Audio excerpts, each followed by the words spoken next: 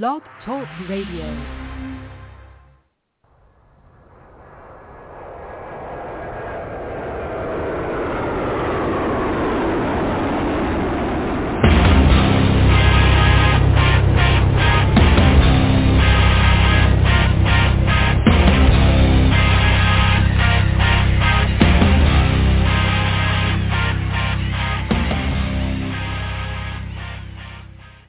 Happy Friday, everybody. Welcome to the Michael Cutler Hour. I am your host, Michael Cutler. It is Friday night. It is August the 12th, 2022. And boy, oh boy, this week, what a script. Only Rod Serling could have imagined anything even remotely close to what we've been experiencing. Certainly the lead story, the raid by the FBI on President Trump's home in Mar-a-Lago. But before we jump to conclusions, we really need to try to calm down because it's infuriating me and a lot of other Americans. And I think one of the things that's really so disturbing and distressing is the history of the Justice Department with Donald Trump. Ever since he came down that infamous escalator at Trump Tower, boy, oh boy, they have been sharpening the knives for him. And frankly, it's not even only the Democrats, because as I wrote in an article way back when, Donald Trump was actually America's whistleblower in chief. You know, a whistleblower is somebody who's on the inside and develops a profound understanding about corruption, about malfeasance, nonfeasance, misfeasance. It's a rough road. I've been down that road. Ever since I've testified before Congress back in '97, ever since I went and complained about a supervisor who, as it turned out, had a brain tumor and was issuing illegal, crazy orders to the agents, basically you paint a target on your back, your front, your top, and your bottom. Agents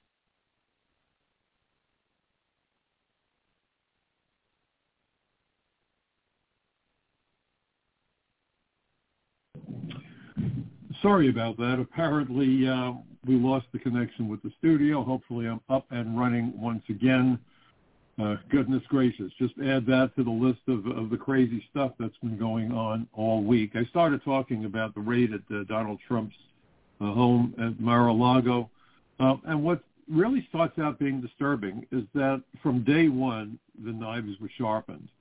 Donald Trump was the quintessential outsider, and that's why I wrote an article for Front Page Magazine way back when, where I said that Donald Trump was actually America's whistleblower in chief. I've been down that road.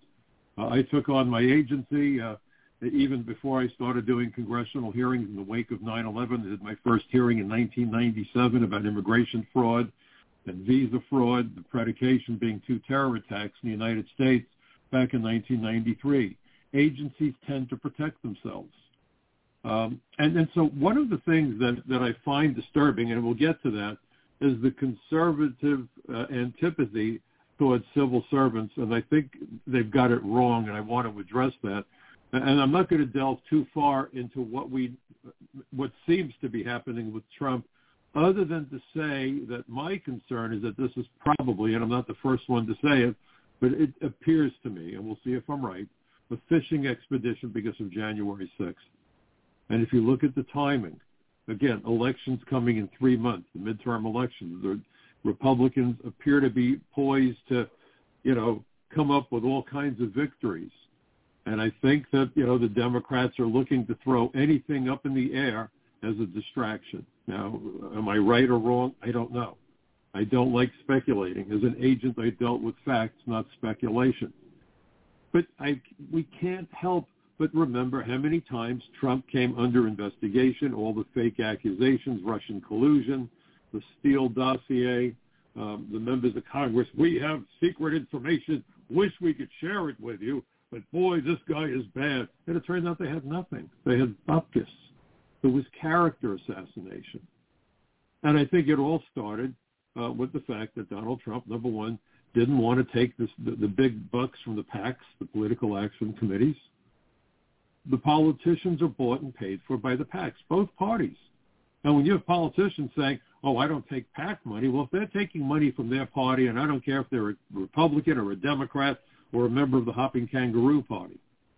If those politicians are getting finances for their campaigns from their respective parties, they are getting PAC money laundered through the political party. So you have Donald Trump, who's kind of a rogue politician in that he wasn't playing by the same rules because he didn't need the money. And if he doesn't need the money, that means he's truly independent. And then he comes out and uses the S word. The S word horrifies leaders around the world. He used the S word when he stood at the United Nations. The S word. Sovereignty.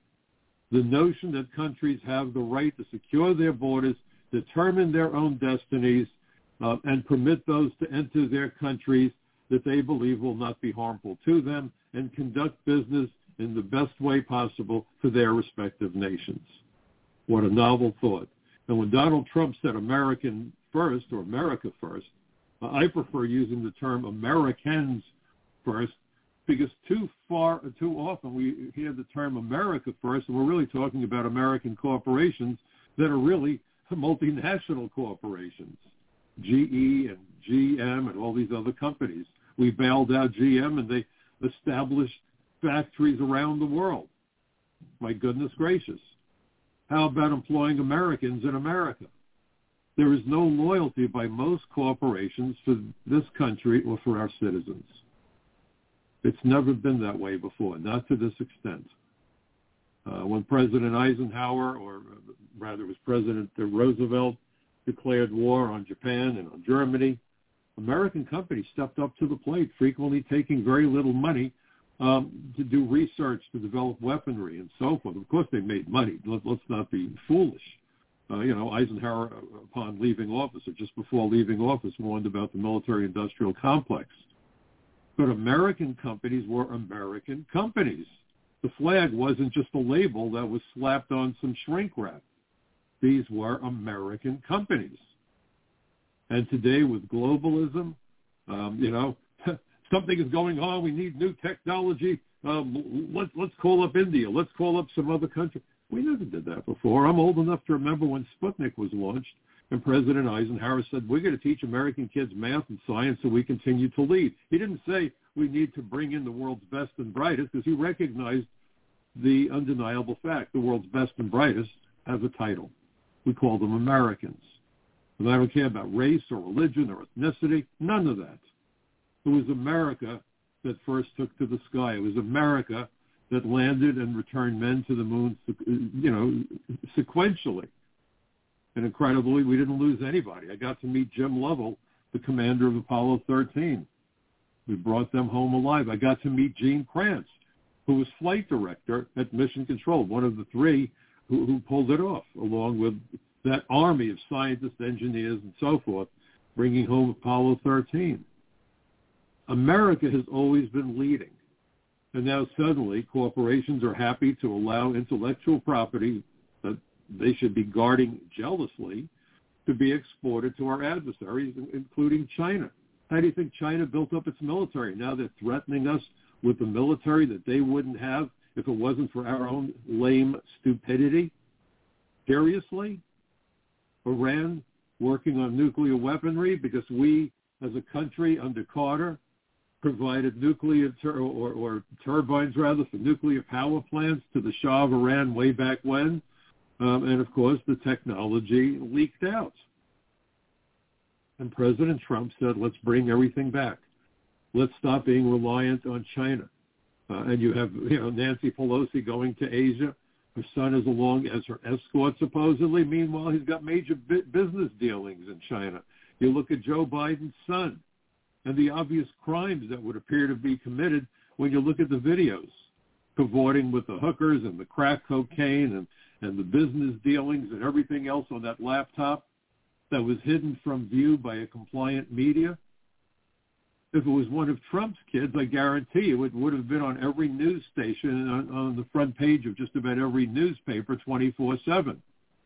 But because it was Joe Biden, the sacred cow of the Democrat Party, they buried the story until after the election. And Trump and his family went through hell. Now, I'm not one of those guys who says Trump is always right. I've said it before. I'll say it again. I was very disappointed in President Trump for the way that He dealt with Jeff Sessions, who I think is a tremendous human being and was a great senator.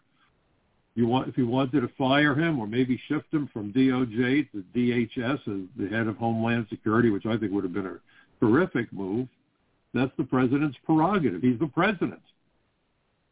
But to, beat up on him publicly the way he did so that Jeff couldn't win back his old Senate seat, I thought was terrible and not in our best interest. Jeff was the strongest voice for sane and rational immigration policies. I had dinner with him and his wife. I was part of a panel discussion with Jeff, with Congressman Louis Gohmert and another congressman at the time, John Fleming, because of my work with the David Horowitz Freedom Center. It was back in 2014.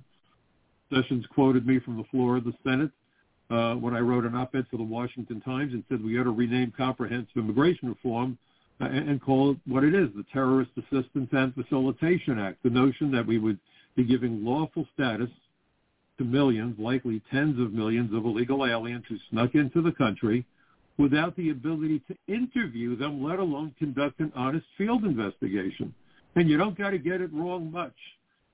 Right after 9/11, our leaders kept saying to succeed, the terrorists only got to get it right once, and for us to be safe, we've got to get it right every single time. Every alien who enters the United States provides that one opportunity that the terrorists are looking for. And it was only 19 hijackers who changed the world and carried out the attacks of 9/11. 19. Biden has allowed over 2 million, according to published statistics, to enter the United States, and they shouldn't have. What percentage of 2,000 is 19? A fraction of 1%? And what about the hundreds of thousands of getaways? And no one's talking about the northern border. No one's talking about who's coming in the international airports or who's coming into the United States along our 95,000 miles of coastline. And you have a head of Homeland Security, Mayorkas, saying, we're not going to enforce the immigration laws from within the interior. And I don't want to get ahead of myself, but these were all the issues that were so important to both political parties, the globalists. When I testified at a hearing years ago before the House Judiciary Committee, there was a witness who opposed me. And his position was that of a company, or he was part of a company that worked closely with the Chamber of Commerce. And during a recess, he said to me, Mr. Cutler, you got to knock off this nonsense about border security. You're costing me and my colleagues, you are draining us. Open up those damn borders so we can make our money. And I said, well, what about people dying? He said, well, people always die. He was that callous, that outrageous. Because to the globalists, our borders aren't our first and last line of defense. To them, our borders are an impediment to their great wealth, their wealth. And they could care less what happens to us or our great nation. So Donald Trump scared the hell out of an awful lot of people from lots of different perspectives. Even now, you have Republicans running for Congress saying, oh, we've got to secure the border, but we need to have a massive amnesty. Go back to that op-ed. You can't legalize millions of people without an interview, without a field investigation, without undermining national security and public safety, without doing great harm to the jobs and wages of Americans, without doing harm to all sorts of things, because that's what our immigration laws and that's what our borders are supposed to do, protect us from threats to national security, public health, public safety, and the jobs and wages of Americans. Who could be against that? Who could be against that? We have a terrible drought, and it seems to be a long-term problem. There's many reasons for it. I'm not going to get into climate change, and the Democrats are jumping up and down because they just passed in the Senate the so-called Deficit Reduction Act, which is really a big spending bill, and the Green New Deal under a new name. And that's what they do. They rebrand things. The Edsel didn't sell. Those of you old enough to remember the Ford Motor Company's disastrous car, the Edsel. So, you relabel things when it doesn't sell. It's all a game. It's all a scam. It's all, what did Orwell say? Political language designed to make lies truthful and make murder respectable, right? This is all political gyrations of language. Meanwhile, they don't care about what happens to the average American, which is why so many Americans have lost faith in government. And because of those failures, so many Americans no longer have the purchasing power they used to have. The middle class has all been extinct. And that's before COVID. Before COVID.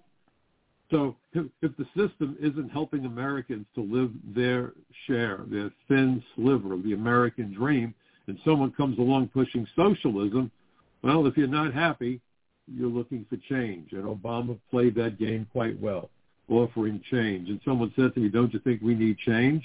I said, it depends on what kind of change we're talking about. If we were sitting in a lifeboat and we'd been on an ocean liner that went down, and if we were being tossed around and the wind is howling and the air is cold and there's sharks circling, and I said to you, I could change your circumstances, you might say, wow, that's wonderful, until you realize that my way of changing your circumstances is to throw you out of the lifeboat into the shark-infested waters, which is pretty much what Obama did. So Trump came along because of the Obama administration. Didn't happen in a vacuum. Am I 100% behind Trump? No, I'm not behind anybody 100%. Ed Koch, the mayor of New York, once said that, if you agree with me 80% of the time, vote for me. If you agree with me 100% of the time, get psychological treatment. I mean, seriously. But this constant drumbeat, this constant effort to undermine Trump, undermine his administration, undermine his policies started before he was sworn in. And so now when the FBI, for the first time in history, stages a raid on a former president's house, it's hard to look at it and say, yeah, it's probably justified. I don't know what's justified anymore. If you can't trust the messenger, you can't trust the message, to quote the late Johnny Cochran. It's hard to trust the messenger when it's Garland, the same attorney general who's focused on domestic terrorists, parents who go to school board meetings and complain about critical race theory and other issues that are well within their rights as parents. I was the Parent Association president of my daughter's public school, and we wanted every parent to be involved in the education of their child. Why wouldn't you want that? Well, not any longer. Today you have school districts that are trying to conceal from the parents the curricula being taught to their own children. This isn't the America that we recognize. I'm a registered Democrat, but the Democrats are not acting like Democrats, but more like fascists and totalitarians, and it's dismaying. And now the IRS is supposed to get 87,000 new IRS agents, more than doubling their staff.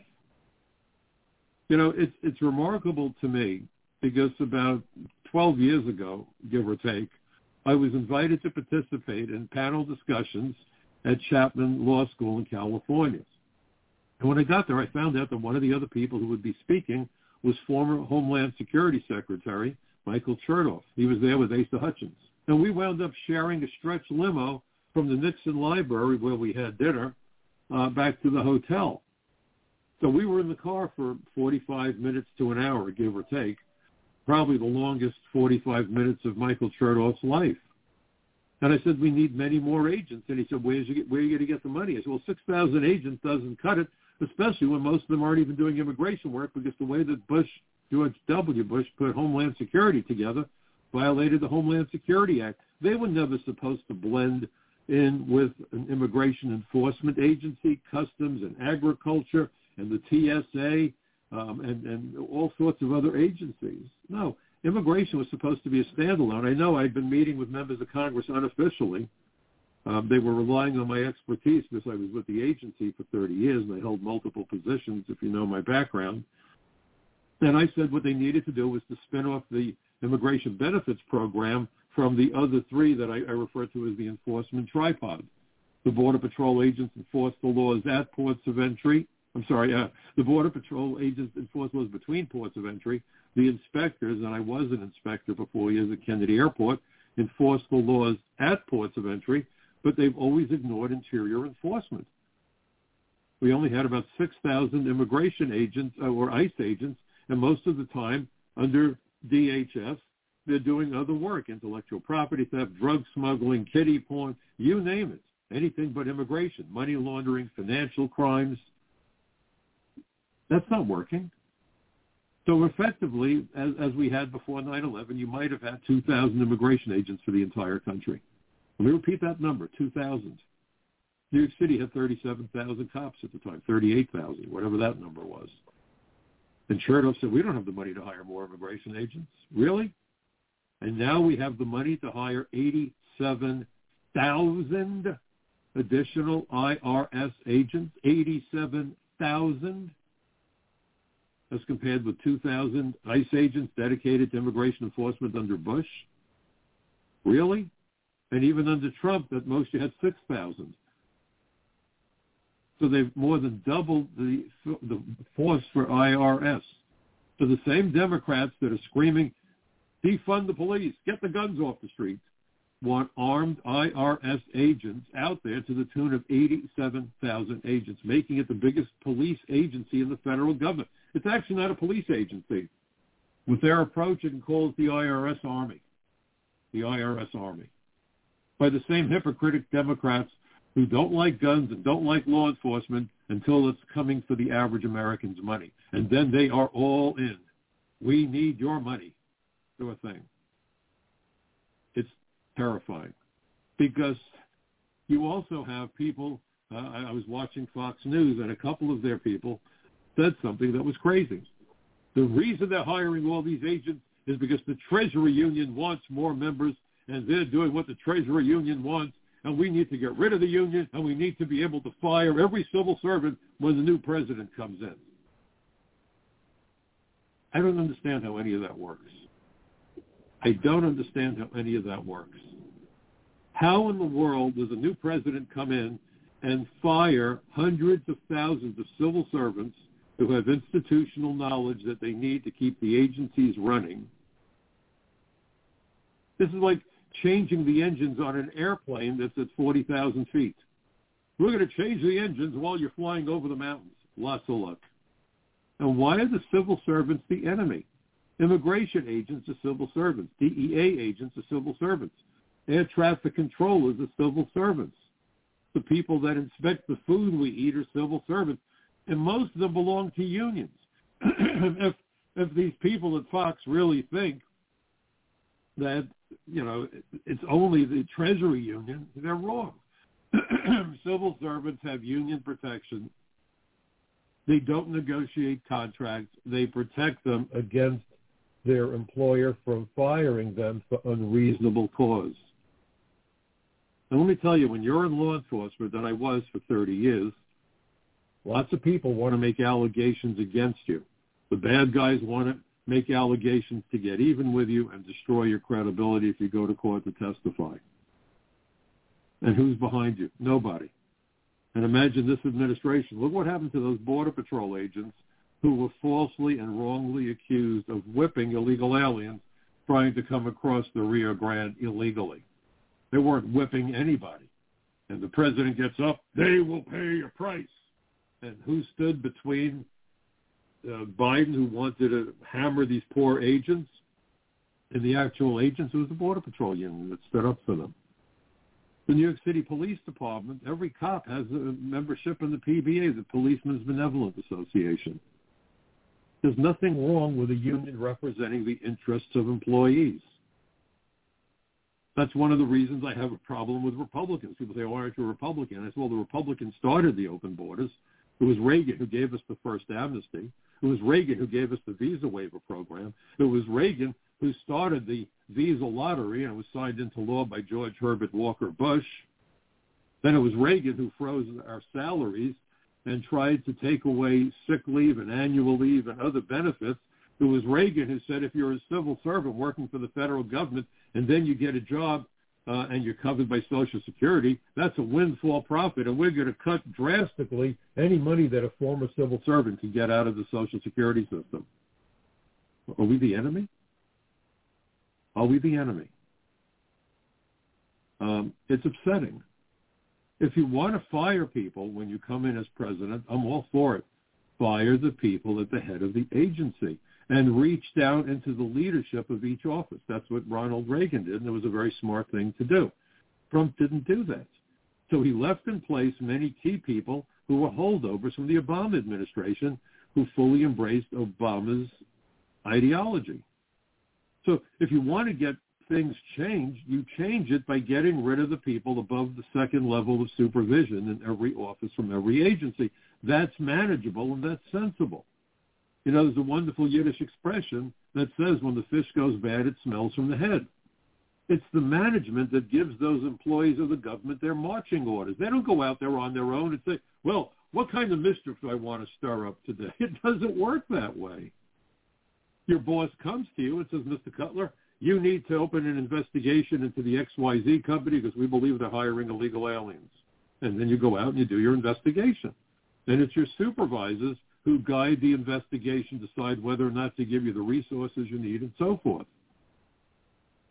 So go after those people at that level of management and put people in who will give the employees, the agents, and the other people who work for the government appropriate marching orders that coincide with the philosophies and the goals of the president who gets elected. That makes sense. But the whole reason that there's protections against firing civil servants is if you look at history, it used to be that a president would come in and they would fire everybody and bring in their cronies who would not enforce the laws the way they were written, but would go off the reservation and do all kinds of crazy things. And you need to protect civil servants who might have inside knowledge about corruption and malfeasance in their agencies. Think of those brave agents who went after Alejandro Mayorkas for ordering visa petitions to be approved even after the FBI warned that a company in particular was dangerous because it had a link, it appeared, to an Iranian terrorist group. I'm going to talk about Iran momentarily. So let's be careful what we wish for. This hot-headed, yes, they're going to hire all these IRS agents because they're placating the union. That's about as dumb as it gets. Cutler made that statement. Sean Duffy made that statement. A bunch of them made. No, my bigger concern, folks, and it should be their concern if they're thinking, maybe they're not thinking, is that IRS agents can selectively enforce the law, which back to Trump, and I had this discussion with one of my kids.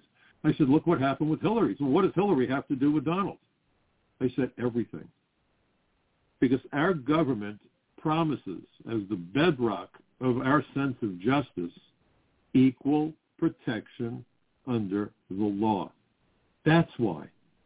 So that you don't have a situation where the political machine says, oh, we don't like a particular race, or we don't like people who are with the other party. Think about Lois Lerner and the IRS not willing to give status to conservative groups. And she pleaded the fifth how many times? And she didn't lose her pension. When I got my badge at the academy, they said, ladies and gentlemen, you look at that badge and you realize that you have not given up your Fifth Amendment right by becoming a federal employee. But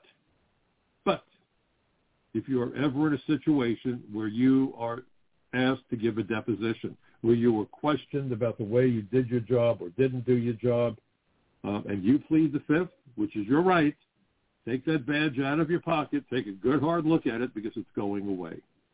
Well, Lois Lerner, at a hearing in Washington, pleaded the fifth repeatedly, and then kept on talking after she pleaded the fifth, and it doesn't work that way, and Trey Gowdy was crystal clear about that.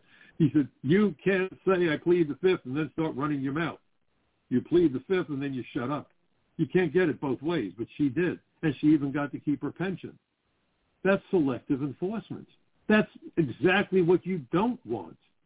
If Hillary gets away with something and Donald Trump does something that's the equivalent and suffers for it, but Hillary didn't, that is not equal protection. And that's what should have every American concerned. And that's why you should be concerned about an army of IRS agents given the current climate. Let's not forget that this administration, with the Congress, attempted to pass legislation that would bail out farmers of color, but not white farmers, and the courts ruled against it. It was one of the most outrageous things I ever heard about. Since when do we do that in America? The whole idea of the civil rights is equal treatment, equal protection under the law, not discriminatory decisions. And it would certainly seem that Donald Trump is being discriminated against by the Justice Department that has now launched one witch hunt after another. And perhaps this is therefore a fishing expedition because of January 6th. Who knows? I don't know. I'm speculating. I don't like speculating. But I'm giving you the benefit of my thoughts, the benefit of my doubts about what's being done, how it's being done, and why it's being done. Cooler heads have to prevail. But boy, oh boy, the Democrats, the Justice Department better come up with something of substance.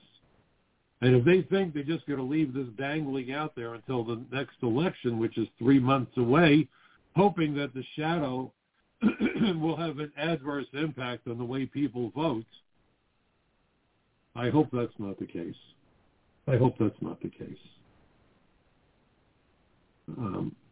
This would really be tragic. For all the breastbeating and screaming of the Democrats about how Trump and the Republicans are threatening the Constitution, it's their overt actions that threaten this great republic and our Constitution. There's no other way of seeing it. Maxine Waters screaming when Trump first got elected, get in the faces of the members of the administration, let them know they're not welcome, confront them. She set the tone for the violent encounters that we've seen across the country. You could argue that she was inciting people to riot. When you had the demonstrators outside of the Supreme Court justices' homes, and Kavanaugh was the target of a potential assassin, and the Justice Department remained silent. It is illegal to demonstrate outside the home of a sitting judge. And Biden said, go there, protest. It's the First Amendment. No, it's not the First Amendment. That is not a legitimate expression of the First Amendment. So now we're to believe that the Justice Department is being even-handed and objective? Hard to believe. It's the boy who cried wolf, one time too many, perhaps many times too many. And all the while, what is the administration doing to protect America and Americans? Bupkis. Nothing. I'd like someone to tell me what the good news is in these policy decisions for Americans. Pick one and give me the benefit. I've said it before, I'll say it again. When we have to make a decision, a momentous decision, should I get married? Should I buy a car? Should I take the new job? Should I rent a house? Should I buy the house? We make these big decisions, life decisions. What we usually do is draw up a list, positive and negative, pro and con. This is the good news. This is the bad news. So here's my challenge. Find me something positive in the policies of the Biden administration. How are open borders helpful? How is bringing in millions of illegal aliens who have not been vetted, can't be vetted about identity, possible criminal backgrounds, running their fingerprints does bupkis, I can tell you from personal experience. Many of them have no paperwork. Think of the term undocumented. We don't know who they are. We don't know why they're here. And you're letting them into the country and then dispersing them across America. How is that good news for Americans? You look at the homelessness. You look at the drugs. And you hear the Democrats screaming about gun control, but they don't want criminal control. The reason New York was the safest big city, is because in New York, up until a couple of years ago, anybody caught with a firearm and no permit went to jail for 2 years, period, full stop, nothing to talk about. You have a gun, you don't have a permit, you're going to jail. Do not pass go, do not collect $200. Now, people can go into a store, pull the gun on a shopkeeper, demand the person's money, and as long as they don't pull the trigger, they'll probably be out of jail before the cop completes the paperwork. You think it's hard for a bad guy to get his or her hands on another gun? It's like finding a hard time with getting sand at the beach. Making guns illegal doesn't mean that the guns go away. They don't vanish. It just means that law-abiding citizens won't have those guns. And I can understand the administration. They don't want those 87,000 IRS agents to have to go into a premise where the owner might be armed, I guess, because they want armed agents. And I can't remember the last time I saw that expression. Willing to use deadly force or may have to use deadly force. We talked about firearms in my job description, and we were trained to shoot to stop. Of course, a firearm is deadly force. But the way it was expressed was disturbing. It's almost like, are you willing to be a hitman for the U.S. government? Really? Is that what law enforcement is? While they defund the police, we'll have IRS hitmen? This is crazy. This is how third world countries operate. This is a tactic of intimidation. And it started in the schoolyard a couple of decades ago, in my humble opinion, when we told kids that there's no such thing as winning and losing. Everybody wins, and don't defend yourself. We'll take care of the bullies for you. And I worried. I was the victim of bullies when I was growing up. I was a scrawny kid. When I was very young, I had health issues. Thankfully, I outgrew them. And because I didn't care about sports, boy, oh boy, did I get picked on. I was a big science guy. You know, my heroes were astronauts and test pilots, not people that could swing a piece of wood at a ball and call them heroes. I don't see that as heroic. My favorite oxymoron is heroic play. My heroes are people like Alan Shepard and Gus Grissom, Chuck Yeager, Scott Crossfield, all these amazing test pilots and astronauts. But when you're growing up, if you're a little different from anybody else, you have a problem. And my dad insisted that I go to a gym, work out, learn how to box, put some muscles on my frame, which I did. And he said, you're going to learn to deal with these people because when you grow up, they're not going away. Part of being a man is knowing how to defend yourself. So we've turned America into a nation of wusses. If you dare defend yourself, you're exhibiting toxic masculinity. Sure thing. Toxic masculinity defeated the Nazis during the Second World War. Toxic masculinity got us to the moon, right? But now, oh my God, if you're heterosexual, look out. No, this is about the destruction of American society. This is about ripping and wrenching the soul of America out of America's beating chest. That's what I believe this is about. And the schools are doing nothing to stop the craziness. We're teaching children who haven't figured out the difference between boy and girl, you know, like kindergarten kids, that somebody may be a he or a she, depending on which day of the week it is. Do you know how unsettling and destabilizing that is? Think back to your days when you were an adolescent, raging hormones, worries about how you're going to find your place in the universe. And now we're going to add to that uncertainty about sexual identity, and the list goes on. And drugs are pouring in, and no one's doing a damn thing to stop it. No TV commercials. I'm going to go back and issue a challenge to the Republicans. Put your money where your mouth is. You want to show Americans that you're a viable alternative to the lunacy of the Democrats? Pay for some public service announcements warning about the dangers of drugs. It worked for cigarettes. It worked where seatbelts and drunk driving were concerned. Put your money where your mouth is. Otherwise, as far as I'm concerned, you're all in on having drugs flow into America also. The drugs across the border because we have an open border, but you can sure as hell help to influence the demand for those drugs by educating the American people. Here's your golden opportunity, folks. Maybe you should reach out to your local political folks and tell them what I just said, especially if they're Republicans.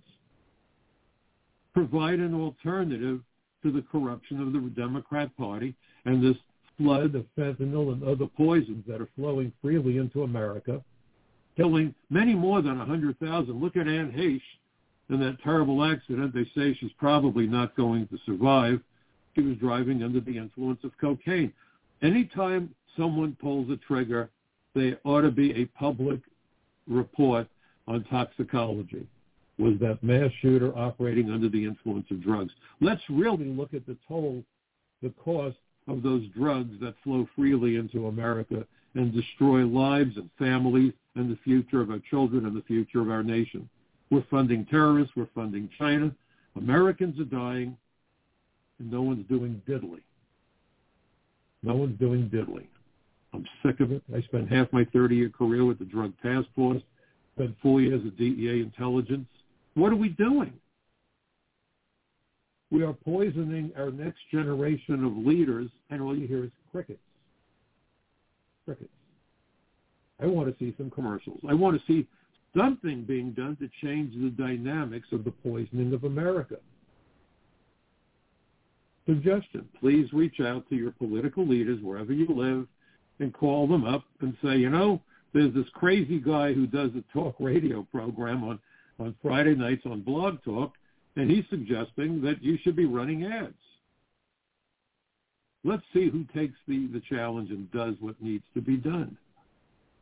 And then we worry about Iran, and the Biden administration continues to negotiate with Iran. Okay. Meanwhile, we've had these stories.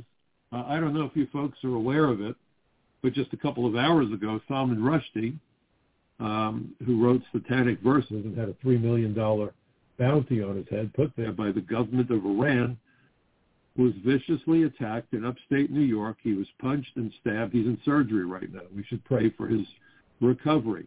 He's one of the most outspoken advocates for freedom of speech. I hope he survives. I hope he's not, permanently damaged. Although I'm certain that the trauma isn't going to be good for him. He's 75 years old. We don't know who the assailant is. Actually, they just announced the name. We don't know much more than a name. It will be interesting to see if the assailant was, looking to collect the bounty from Iran. Meanwhile, earlier this week, it was determined, there was reports from the FBI that there were contracts on John Bolton and Mike Pompeo.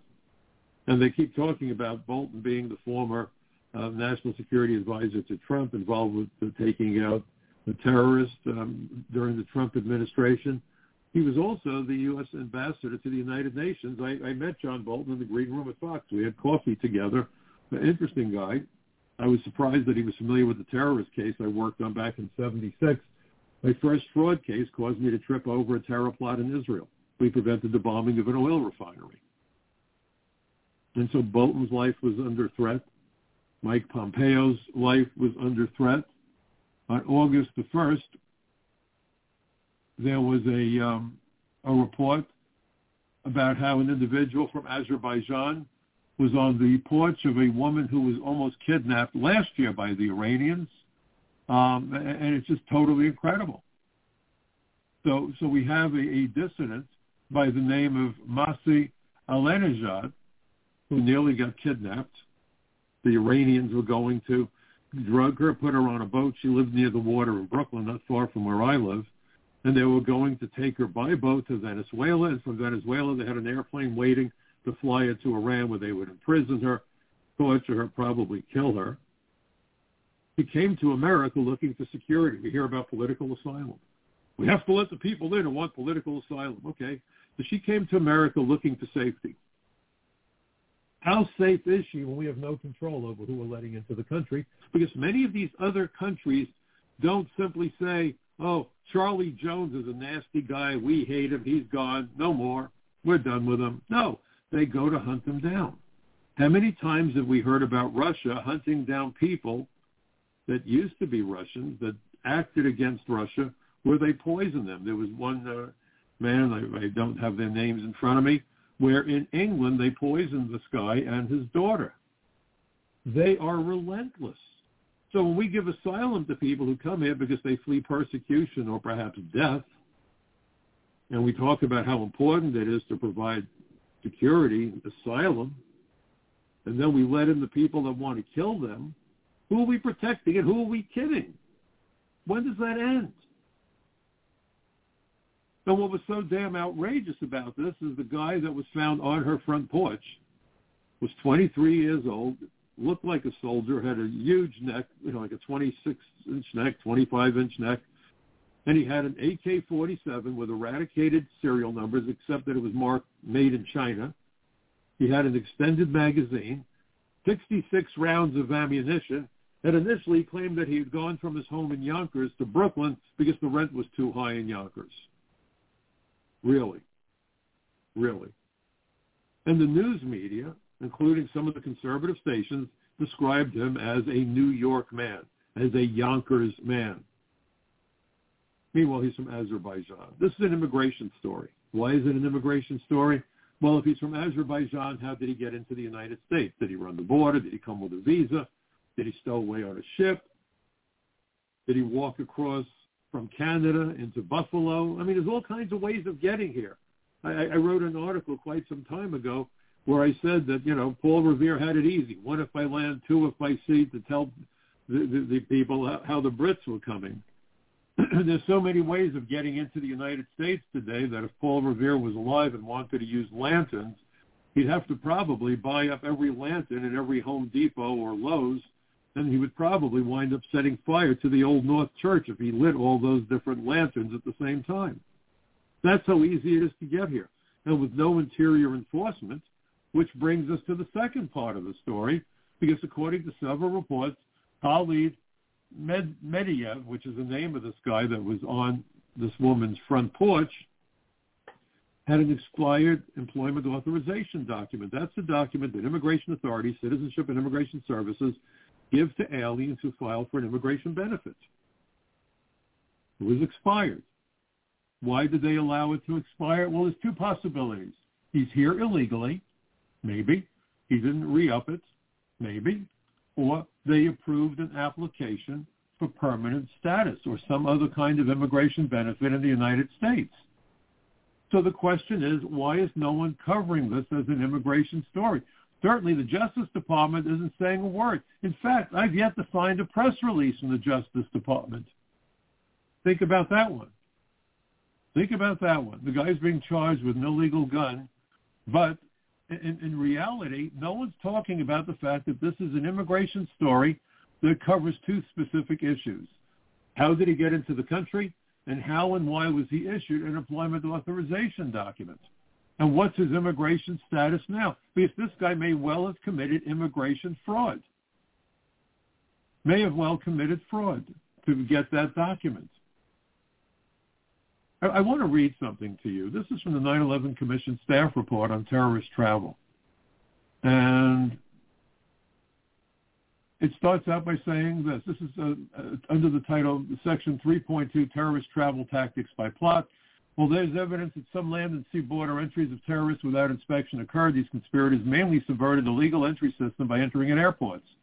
And in so doing, they relied on a wide variety of fraudulent documents, on aliases, on government corruption. God knows, folks, maybe even our own government's corruption, right? I just added that. That wasn't part of it, but you have to wonder. Because terrorist operations were not suicide missions in the early to mid-1990s. Once in the United States, terrorists and their supporters tried to get legal immigration status that would permit them to remain here, primarily by committing serial or repeated immigration fraud, by claiming political asylum, and by marrying Americans. Many of these tactics would remain largely unchanged and undetected throughout the 1990s and up to the 9/11 attack. Thus, abuse of the immigration system and a lack of interior immigration enforcement were unwittingly working together to support terrorist activity. Think about that. It would remain largely unknown since no agency of the U.S. government analyzed terrorist travel patterns until after 9/11. This lack of attention meant that critical opportunities to disrupt terrorist travel and therefore deadly terrorist operations were missed. Page 61 goes on and says this, exploring the link between human smugglers and terrorists. In July 2001, the CIA warned of a possible link between human smugglers and terrorist groups, including Hamas, Hezbollah, and the Egyptian Islamic Jihad. Indeed, there's evidence to suggest that since 1999, human smugglers have facilitated the travel of terrorists associated with more than a dozen extremist groups. With their global reach and connection to fraudulent document vendors and corrupt government officials, human smugglers clearly have the credentials necessary to aid terrorist travel. Right? Think about that. Think about that. And all we keep hearing is the crisis on the Mexican border. And we had someone arrested 2 weeks ago.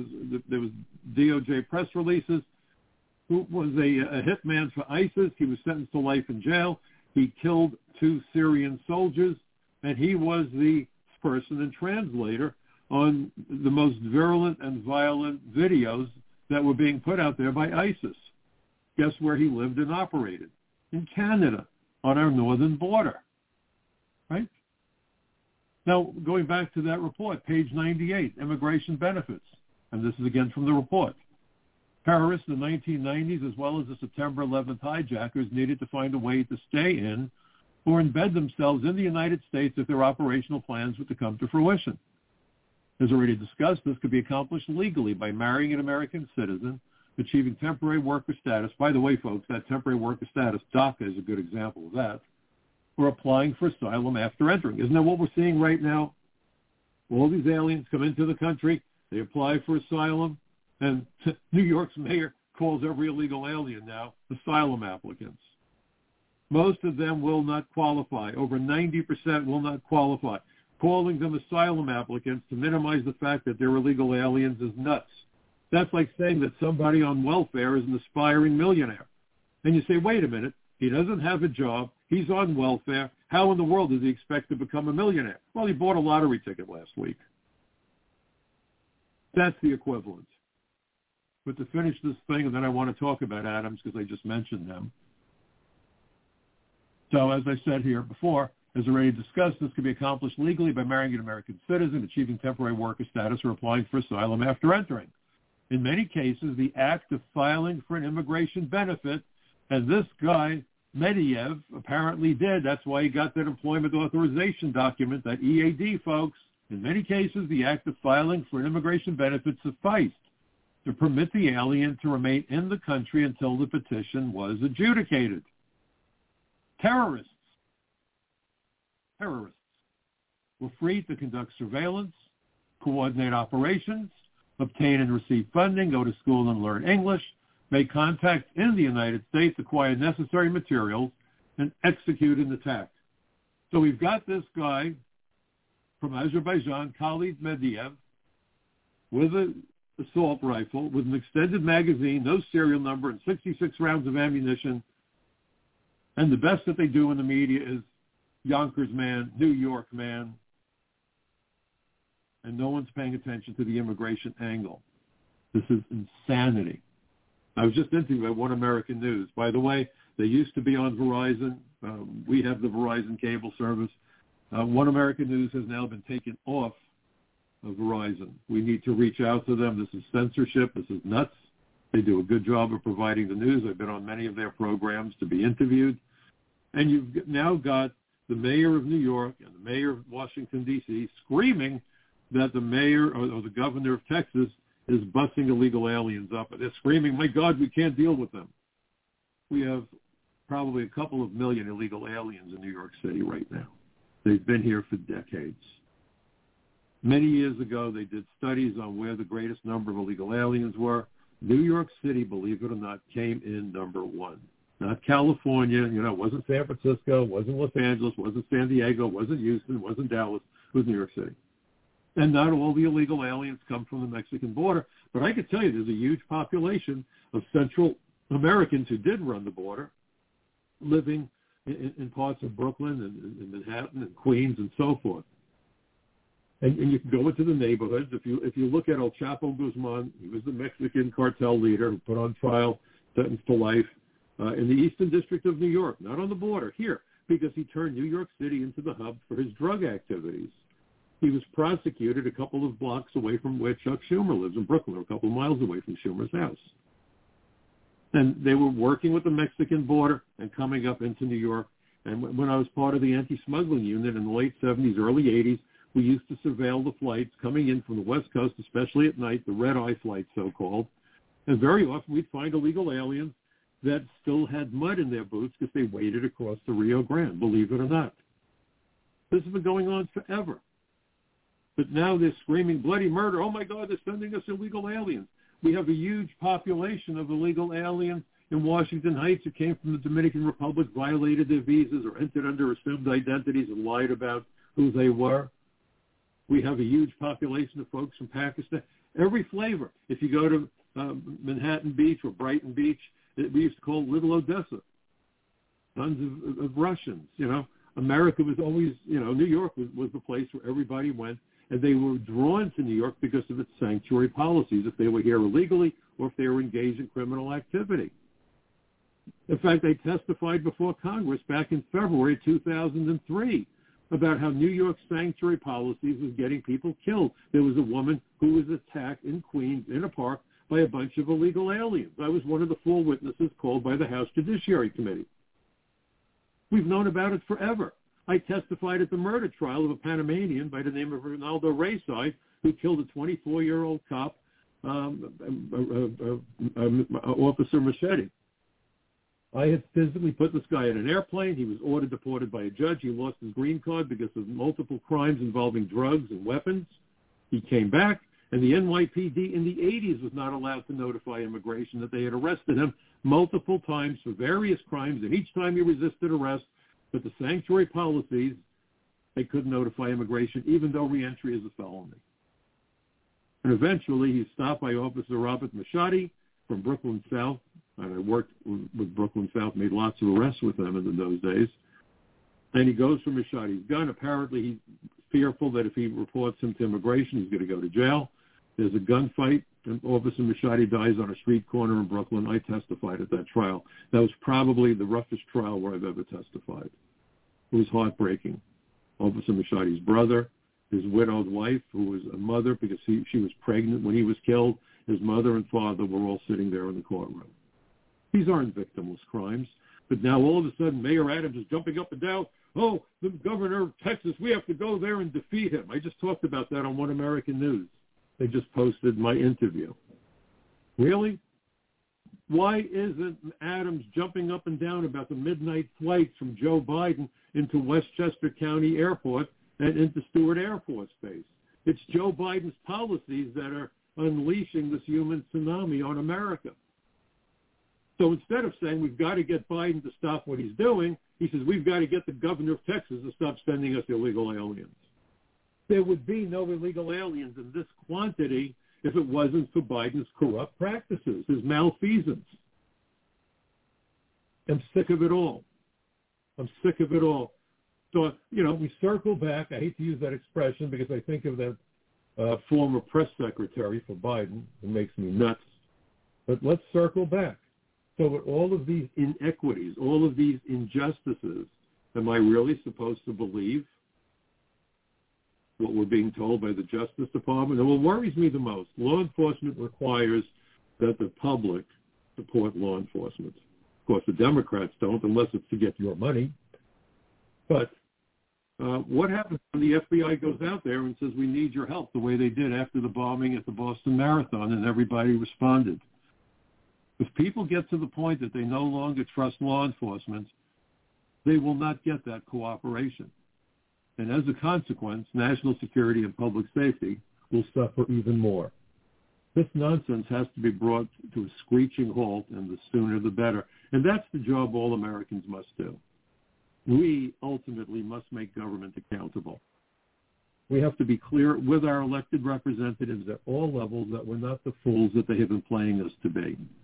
We know better than that, and as Americans, we should be sitting down every weekend with our neighbors, our friends, our family members, our people that we work with, have honest, calm, fact-based constitutions, and remember that democracy is not a spectator sport. Please send the link to this podcast to as many of your friends as you can. Ask them to listen. Ask them to read my articles. And let's have honest conversations and honor the First Amendment, upon which everything else rests. Thank you so much, folks. I'm glad you could join me. Have a great weekend. Stay cool.